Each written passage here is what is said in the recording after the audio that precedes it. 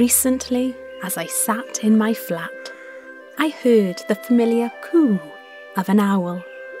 Excitedly, I recounted to my flatmate the many ways this bird call shaped my memories, how the sound brings a softness to my heart, reminding me of my childhood and long summer days. Of rising early before others, as the sun starts to shine through the cracks in the clouds, sneaking out to play in the street as the world starts to come alive.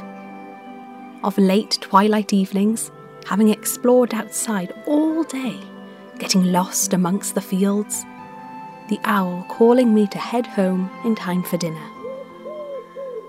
As I grew older, this owl call would transport me back to the ease and innocence of childhood.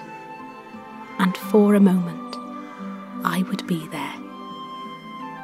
It would feel so special to hear this owl, especially during the day or on a busy street, like it was my guardian angel bringing me a gift of home. As I finished recounting my tale, I felt the familiar glow of nostalgia rise up inside before smiling at my flatmate.